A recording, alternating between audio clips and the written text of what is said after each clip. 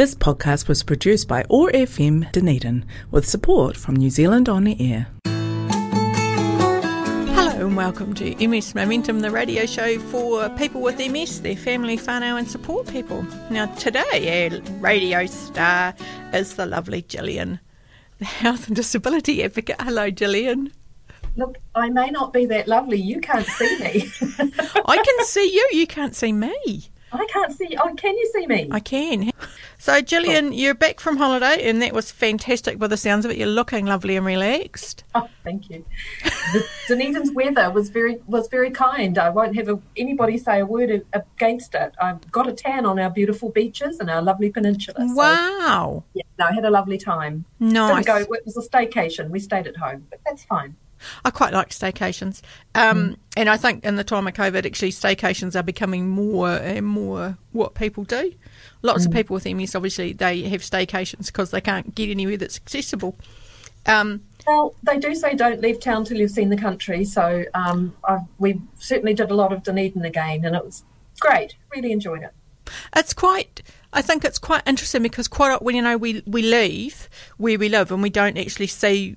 Dunedin is beautiful, and when we've had family from overseas here, like you take them down to the peninsula and you take for granted all those, even coming down Stewart Street in the morning and you can see the harbour and it's so amazing. And lovely. We just do take it for granted, and even, I haven't for a while because of COVID, but driving around the region, we're really, really lucky. No one's, I think the middle of the country is 130 k's in or something. We're so scrawny. Yeah, you can just trip around, can't you? It's a great pedestrian city. Now, so health and disability. So have you got a full complement of workers again this year or not? In Dunedin, so in the Dunedin office, we cover from, where do we cover? We cover from Palmerston down to Bluff. Mm-hmm. We haven't got the Chathams, sadly. Oh, We've haven't always you? Wanted the Chathams, but no, I think they might be covered by the Wellington office at the moment. Anyway, we have the lovely Christiane Scott in Invercargill, and then in Dunedin there's myself, Gillian Adams, there is Kim Fleck, and also Megan Galloway, and they're both currently working from home, and I'm working from the office in isolation, which is lovely. And then in Timaru we have Cynthia McCorn, and Christchurch Nelson we have Drew, can't remember Andrew's last name, Drew, but Christchurch in the month I took on leave, 2 staff have left our Christchurch office, so there are 2 positions have been interviewed for. So a long-winded answer to your question, there's never a full complement. We're a nationwide service and people come and go. HDC has just pinched one of our staff to become an investigator for the Health and Disability Commissioner. So Ruby's left Christchurch and Lillian has left Christchurch to go and work for Public Trust. So it's a constant thing. But in Dunedin, there's some wood to touch, we have had a full team now since February of last year. And it's just been like everybody with COVID, we're ships in the night, we see each other occasionally. There was all of the Christmas leave. We had somebody off with some sick leave for a while. So the 3 of us hadn't physically been together. I think we we managed a Christmas lunch, that's right. Okay. Which was lovely. But so yes, we do. We do in our neck of the woods. We're a full team at the moment. Yes. Long may it last. Long may it last. Yes, because I know it seemed for a while there that there was people coming in and out, and then there was a stretch where there wasn't. There certainly was. Do you think with all the COVID stuff which has gone on, which has put pressure on all of our health systems in varying ways, do you think there's more work that you do or that's lessened? It's different. Now again, this is a problem with me having been away for a month. I honestly can't comment on what that last month has been like, and it may have been hectic for people, but certainly with the previous lockdowns, what we noticed was people were parking a lot of their issues. They didn't feel in the context of I'm thinking of the strike on Friday, for goodness sake, all of the medical staff striking, pharmacists and I can't remember who they all are, but I know the government's going to court to try and call the strike off. So yes, that'll be interesting. people are really conscious of how stretched the services are, and I think they're prepared to give leeway, that people are stressed, people are under-resourced. I guess the one area that is close to all of our hearts at the moment, which is certainly very badly been very badly affected, has been the home support area. Yes. And that's throughout New Zealand. And I can't honestly tell you the correct numbers, but I know before I went on leave, one of the nationwide services had lost, I don't know, I think it might have been nearly 20 or perhaps 22% of their staff who declined to be vaccinated. So that's huge. There have been those sorts of issues. And I know I've seen some of the documents actually where DHBs have been asking, notifying clients to be aware that if the hospital becomes inundated, then some cares may not be able to be delivered, and have been asking friends and whānau to be available if possible. And I know some DHBs, and I'm assuming this is happening in Dunedin. I think the one I saw it for was Canterbury DHB, keeping a register of at-risk people who may not have friends or family who could step in. So I think the answer is everybody's planning for the worst case scenario, hoping that we don't hit it. But we all have to be, I think, take some self-responsibility for being as prepared as we can be and having our backup plans as much as we can. So your question, just to return to it, Val, was, are we busier? It's different busy. Yeah, I guess the best way to put it. I'll be interested to see, because we'll go to air after that strike happens or doesn't happen, and whether the government actually has any, gets very far with saying it's illegal, due because of COVID, but also at any point our health system is stretched. And I know that for clients who are like two-person hoist or quite reliant, need help for personal cares and stuff, worrying about where that workforce is going to come from. And like if you're only getting, I know the DHB, the Southern DHB are no longer taking any referrals for home help because of the pressures already on the system. I'm losing you a wee bit. You're going quiet. I think that's my voice, not the microphone. I haven't got COVID. Val, I think it would be good for the listeners to be aware that just because of the incredible pressures on the health system, that doesn't change any of the legal framework I work under in terms of people being able to make complaints. Yeah. So, it's all very well. We get people saying, all sorts of things. But, I was refused service on this ground, or I was told we couldn't do this because of. You can still make a complaint about that. But what I'm saying to people is they need to be absolutely prepared for the response they're going to get back, which will be that we haven't got the staff, or, the services have had to be curtailed at the moment because of how many people were off from Countdown? 1,000, I think I heard this morning.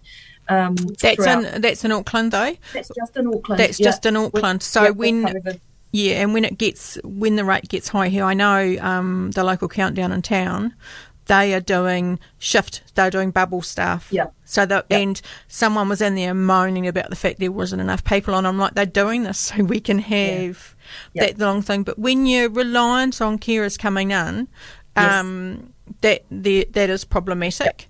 And I think there seems to be an issue with retention of carers, which is ongoing. And sometimes it's, last when we had lockdown, I know people weren't getting the cares, but some of the organisations had been a wee bit sneaky, actually, and ringing up and saying, do you need your housework done this week? And a client said no, and that meant they didn't get it for 6 weeks. Oh, that's because we could do without it. And I'm like, but you can't. So... No. And no. I do think that, if you're not getting the cares that you've had organised, then you do need to make a complaint about that, because if people are unaware that there's an issue, it's not going to be rectified, is it? That's totally right. And as I say to people when they say, I want to go to the Health and Disability Commissioner, which is not us, of course, we're the advocacy service, but everybody in New Zealand has the right to go to the Commissioner if they want to. I remind people that our Commissioner is Morag McDowell. Thank you, memory. the HDC's threshold has always been, quote, was it reasonable in the circumstances, end of quote. And so that takes into account access issues and resources. And so it might be that there's nothing HDC can do about it, but they certainly want to have the information if there are services which aren't being provided now. There's two arms to this. One is that the person issuing the contract will be the DHB in most cases, or ACC in some cases. So there is a contract which the home support provider has to adhere to. So there'll be a contract requirement, and then of course there'll be a service level requirement. And so people have options if they feel that they're not receiving the services they should, of going to the person holding the contract, which would be in planning and funding at the DHB, or of course talking to us, or going to HDC. But what I always say, whatever people decide to do, is be really clear about what you need to happen. I can't change what's happened to anybody. I can't change their experience. I can't make it not have happened. And so you always have to have this future picture. Okay, this has happened, wasn't appropriate, shouldn't have happened, but what do I now need to feel able to continue with receiving this services from this agency, or, you know, going back to my dentist, or using the chiropodist again, or whatever it might be. So I think you've got to really focus on what is the change you need to see. That's what drives all of the complaint work that we do. What is it that you need to happen? Is that, for some people, is that quite tricky? Like they want a result, but they're maybe not always aware what the result might be or what it could potentially look like. Because we all have, I want this to happen, but actually, how is that going to happen, and what's that going to reflect on back for the person that's laid the complaint? Is that going to satisfy you if it happens like that? That's exactly, Val, you're doing my job. That's exactly what we are doing with people. We have to make it concrete. So if somebody says, I'm really unhappy about the way the pharmacist was, I didn't like his attitude, I can't take that as a complaint. That's meaningless. What do you mean, his attitude? So what I would say is, if I was a fly on the wall, what would I have seen him do? Well, he didn't look me in the eye. He kept checking his computer. He called me by the wrong name. He turned his back on me. So we've got to make everything concrete. So we need information. So we work hard with people to make it concrete. This is why I'm unhappy. This is what I want to happen. And we have to have a resolution outcome, and it has to be something that an advocate can achieve. I can't get you compensation. I can't get somebody fired. I can get you information. I can get you answers to questions. These are all your legal rights. The trickiest thing that people say, Val, everybody says, I don't want it to happen to anybody else. I can't guarantee that. I can't make that happen. So again, we have to make that concrete. And it might be, I would like the midwife to have more communication skills training, or I would like the ambulance driver to have a refresher course on sign language. I don't know, whatever it might be. So that's what we're doing as advocates, because just as much as it helps the person making the complaint, it makes it so much easier for the person complained about to know how they best need to respond to the complaint. It's no use somebody saying, it was terrible service and I want you to apologise. Well, what was the terrible service? So we do a lot of that work, getting a very neutral chronology, timeline of what's happened and when it's happened and why it's happened. And then we go into what the impact has been. What are the issues that are still outstanding? Well, I didn't feel I was listened to, or I didn't feel that enough weight was given to my personal experience. You know, I think they just categorised me as having a migraine, that they didn't listen to what that meant for me. So again, as an advocate, we're trying to help people be as explicit in that complaint as possible, because that will get them the best result possible, the more information we can give. And of course, our job is to keep that really tight. We want the summary to be very slight. It's a slight summary, because the provider, the person that we're complaining to, will read the summary of why people are unhappy maybe once or twice. They will read the issues that are outstanding, more than that, because they want to understand. And then they'll read what the resolution outcome is that we're looking for multiple times, because that's what they have to respond to. So if we say, as a resolution outcome, we want an explanation about why the eye department did blah, blah, blah. We want a copy of the protocol for cataract surgery, points or waiting lists. We request a meeting with the charge nurse because of blah, blah, blah. So if we can give them those very concrete action steps that we want, then the response we get back to the complaint is responding to those resolution outcomes. So as an advocacy service, that's what we're working to. We have a formula. It's do the summary, say what the issues that are outstanding are, and then the bit that they're most interested in is how do we get this resolved? What do we need to do? And so that's what we're telling them. So where people say, I want to guarantee that my support worker will never be late again, totally unachievable. Totally unachievable. But if I want to be advised that my support worker is running late or, notified that the services can't occur today because we've got 60% of the workforce off with COVID or whatever, that's totally achievable. So those are the conversations we have with people. And for a complaint to be resolved with an advocate doesn't mean that people... Unfortunately, it doesn't mean that people are happy with the outcome. It means that we've exhausted what we can do as advocates. We've put forward what the resolution outcomes are. We've asked for information. We've asked for explanations. We've got them, and people don't accept them or feel that people are, quote, lying or for whatever reason they're unhappy. I don't have any ability to go in and make the person change their mind and rewrite the letter and suddenly decide to do a 360-degree turn and say, oh, actually, you're right. So we have to be very clear with people from the outset that I can't make any clinical changes. I don't have any medical knowledge or background or ability to influence people getting services or getting surgery sooner or having their medication changed. That's not what we do at all. We're helping people air what their grievances are, what their concerns are, and telling the person complained about what they need to do to get this resolved. Yeah. And sometimes that means agreeing to disagree, but hopefully working better in the future than the stuff that's gone wrong in the past. So again, what I'm saying now is what we do with people when they engage with us initially and decide they do want to make a complaint. They have to be really aware of what the constraints are on us. They don't give me a magic wand, sadly, Val. No magic wands today. Yeah. Okay, so that it's quite a process, isn't it, for someone coming in and explaining what the issue is, and then them having to work through what it is that they actually, how they want it resolved and why they want it resolved, and then that going to the person that the complaint has been laid against.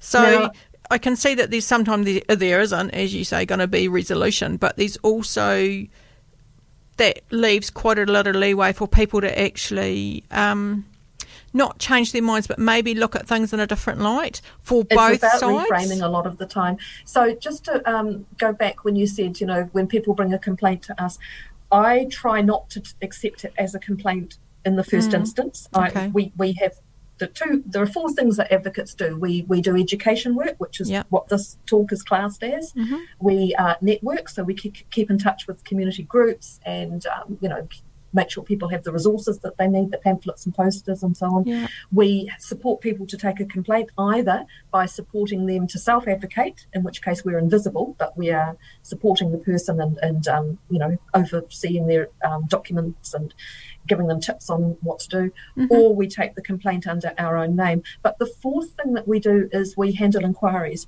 So when somebody comes to me in the first instance, and I've got a few that I need to get on with today, it's a preliminary conversation. I always say to people, I am just going to classify this as an inquiry. These are your options. And they range from you can do nothing to, I used to say you can leave the country. I can't say that. Well, I can say that actually now. We're allowed to go to Australia. So people need permission to think it all over and decide, do they want to commit energy to this right now?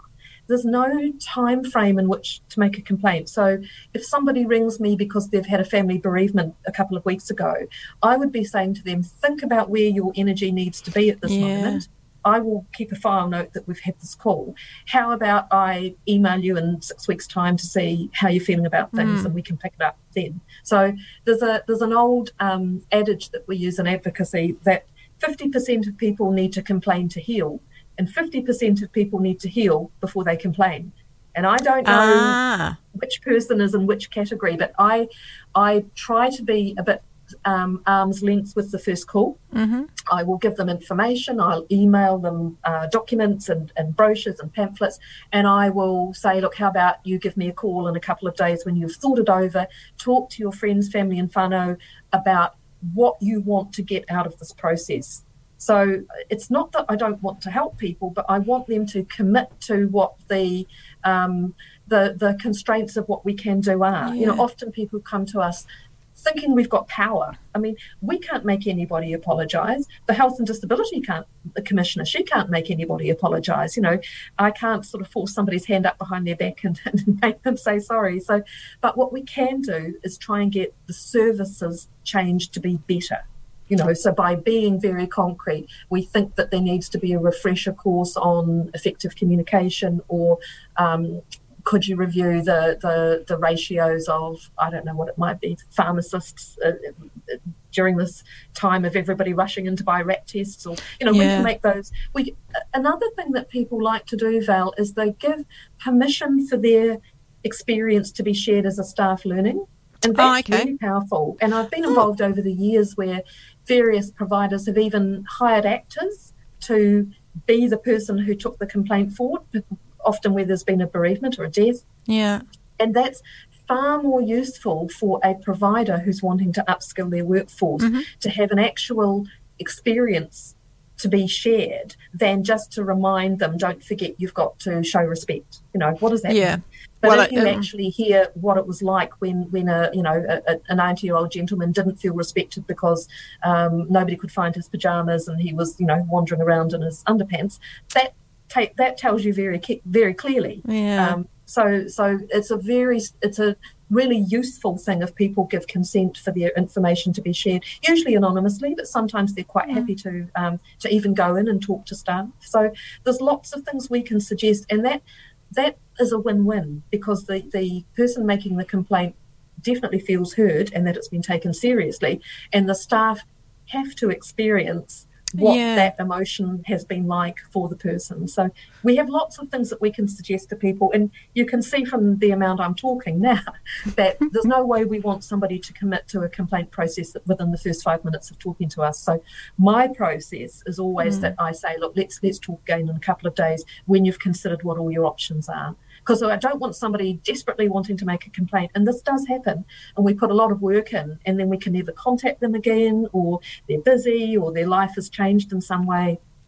Far better that they come to us when they are actually in the right frame of mind to be able to, do the work with us. Because it didn't happen to me. I can't do the complaint. I will do it on your behalf, but it's all your information. That, it takes quite a bit of time to be able to piece that together with the person. The most important thing, though, Val, is getting the relationship. And so often, even though people aren't 100% happy with the response they get, and I mean, I have to be frank, that's quite often the case. It's very rare that somebody is 100% satisfied, though that does happen. But people they feel heard, they feel respected by our service, they know that we've committed time and that we absolutely support them to try and get better services provided for the future. So that in itself is a really powerful experience, where people don't feel that they're being heard within maybe mental health services, or 6 months waiting at the dental school, or whatever it might be. So just the fact that we can commit time and energy and hopefully some expertise to help them goes a long way for people feeling that their issues are being resolved. And actually someone listening to them and taking them seriously, because I mean, particularly with MS, I suppose, because it's such an invisible disease that people aren't, and across the disability sector, it's like you don't see people, and it's like someone in a wheelchair. You're talking to their carer, not the person in the wheelchair. Quite often, that annoys me greatly, but people do that all the time. So it's making the person with a disability invisible, and actually, you listening to them is a big thing, because people don't always expect other people to listen to them, actually. Well, that's, I think, the most important thing we can do. Just for your listeners' benefit, if any listeners, if any of your listeners take the Listener magazine. Oh, That's right. such an old-fashioned phrase, take the Listener. If you read the Listener, the very back page of the Listener is a couple of journalists, Michelle and Greg, who were both made redundant from, I think, the Herald. I may be wrong. Anyway, they've got a lifestyle blog. The reason I say this is probably 6 or 8 months ago, Michelle Hewitson revealed that she had just received an MS diagnosis. Oh, okay. And it's not very often that she refers to it, but she did, when did I read it? Probably 2 weeks ago, the Listener. She wins prizes for her jams and flowers and so on at the AMP show. And she just had a sentence that was beautifully put, that, of course, she couldn't attend because her immune system was compromised, and the disappointment and the sorrow that caused her, and that she was going to print herself her own trophy because she'd won the plate for the best dahlias. So she was going to print her own, trophy to say that she was, I don't know, something silly. Nice. But just alert listeners that is reaching a group of people who may not necessarily have known anything about MS. All of her previous journalism colleagues and all of the readership of the Listener. So it's quite and the way she told her diagnosis being made, she had tripped in one of her columns, she had tripped on her handbag wearing her gumboots and tripped on her handbag getting out of the car, and she turned that into a funny story, but then several weeks later it turned out that was the beginning of her getting a diagnosis. So just alerting readers people listening to this, that it's all sorts of ways that an invisible disability such as MS can reach people in a way that they're going to hopefully look at it with more consideration. So she wasn't making any points about vaccines or mandates or any of those sorts of things, just her grief about not being able to compete because of the people who would be there. So that was interesting, I thought. And that's really good. It's really good for people with MS, actually, that more people are aware of it. Yeah. Because it is, sadly, there are more people being diagnosed with it. I think it's about 134 average a year, but I think that's actually increasing. And potentially because people are getting diagnosed younger, which is great because it means they get on the medications. Yes. And currently, and I'm going to say this now before I forget, there is a survey to get AHSCT, which is stem cell therapy, in New Zealand. Right. Actually available. It will still be to a select few, but it will be available to people with MS, and that is huge. That is just amazing. And it may be, people may want to complain if they don't get on that list, but it's like getting on the disease-modifying therapies. There's very strict criteria. But the fact that it'll be an option, wow. Or the legislation that none of us can talk about that became law in 17th of November, which as people working in health we can't promote or mention. Oh, so, is that that one? The David Seymour one?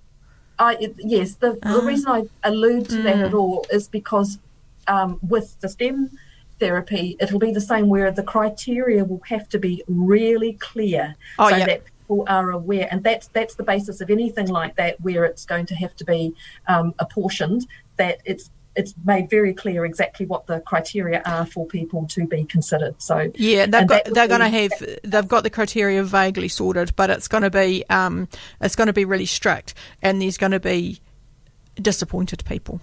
Yes, there always is. And I have advocated for one medication for there's one medication available for progressive MS that we're not currently allowed to have in New Zealand, and there was a trial, and it was only for people aged 60, and I sort of said no, but I want it to go to 70, and the drug person said no, because they'd already had enough trouble getting the trial up and running without me going whack it up by another 10 years, because it could cover so many more people.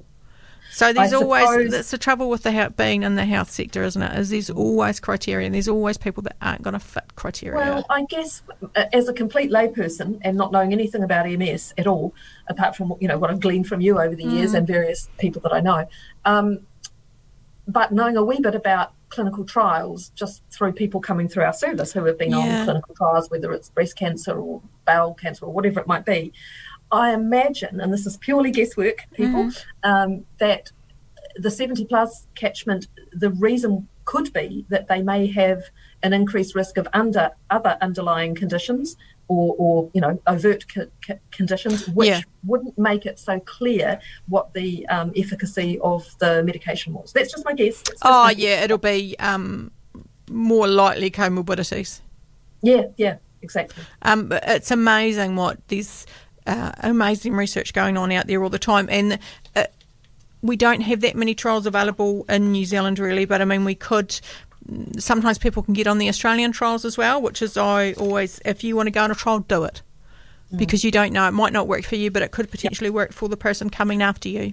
Well, I'm glad you raised that, because it takes us beautifully into Right 7, informed consent, which is the whole reason that we have the Code of Rights, which has been law since 1996, 1st of July.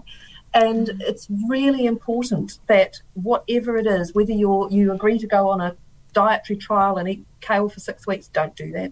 Horrible stuff.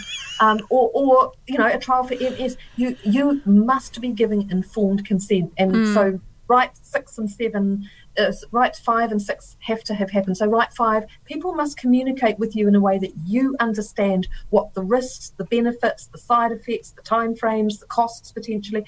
You must understand that.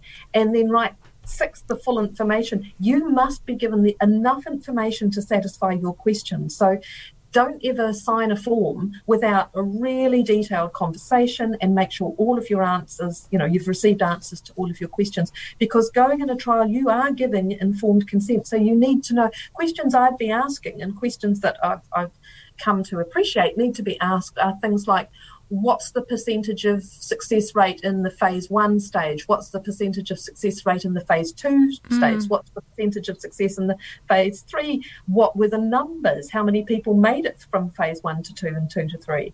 Have there been any deaths? I mean, they're blunt questions, but you can see where this leads. If the success rate of people at the third stage of any trial there's only 6 people in the trial, but there were 40 in phase 1, then did they drop out, did they withdraw? So ask those questions. You have the legal right to know all of that. And I'd really be clear and strong with people that don't go into any trial for anything without giving it some real thought about what is the reassurance that you need to know. What are the research findings, what have been the findings to date in other countries, in your age group, in your gender. I'm going to have to stop you there, Gillian, because we've run out of time. This has been MS Momentum on OAR FM. Thanks, Gillian, from the Health and Disability Advocacy Service. This is MS Momentum. Toodles.